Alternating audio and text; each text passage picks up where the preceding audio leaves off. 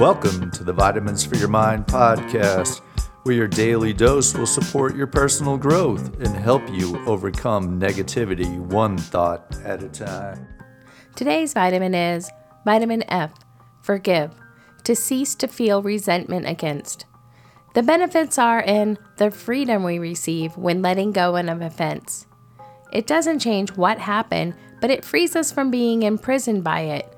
But proceed wisely so that it doesn't happen again.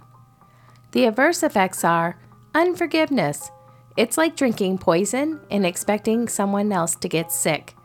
When bitterness takes root, it will harden your heart and steal your joy.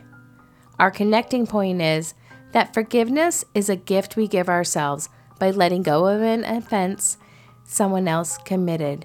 It's for you, whether they accept it or not. Self-check, reflect. Who do you need to forgive, or what do you need to let go of? 3 things to remember. 1. Forgiveness doesn't change what happened, but it frees us from being imprisoned by it. 2. Unforgiveness. It's like drinking poison and expecting someone else to get sick.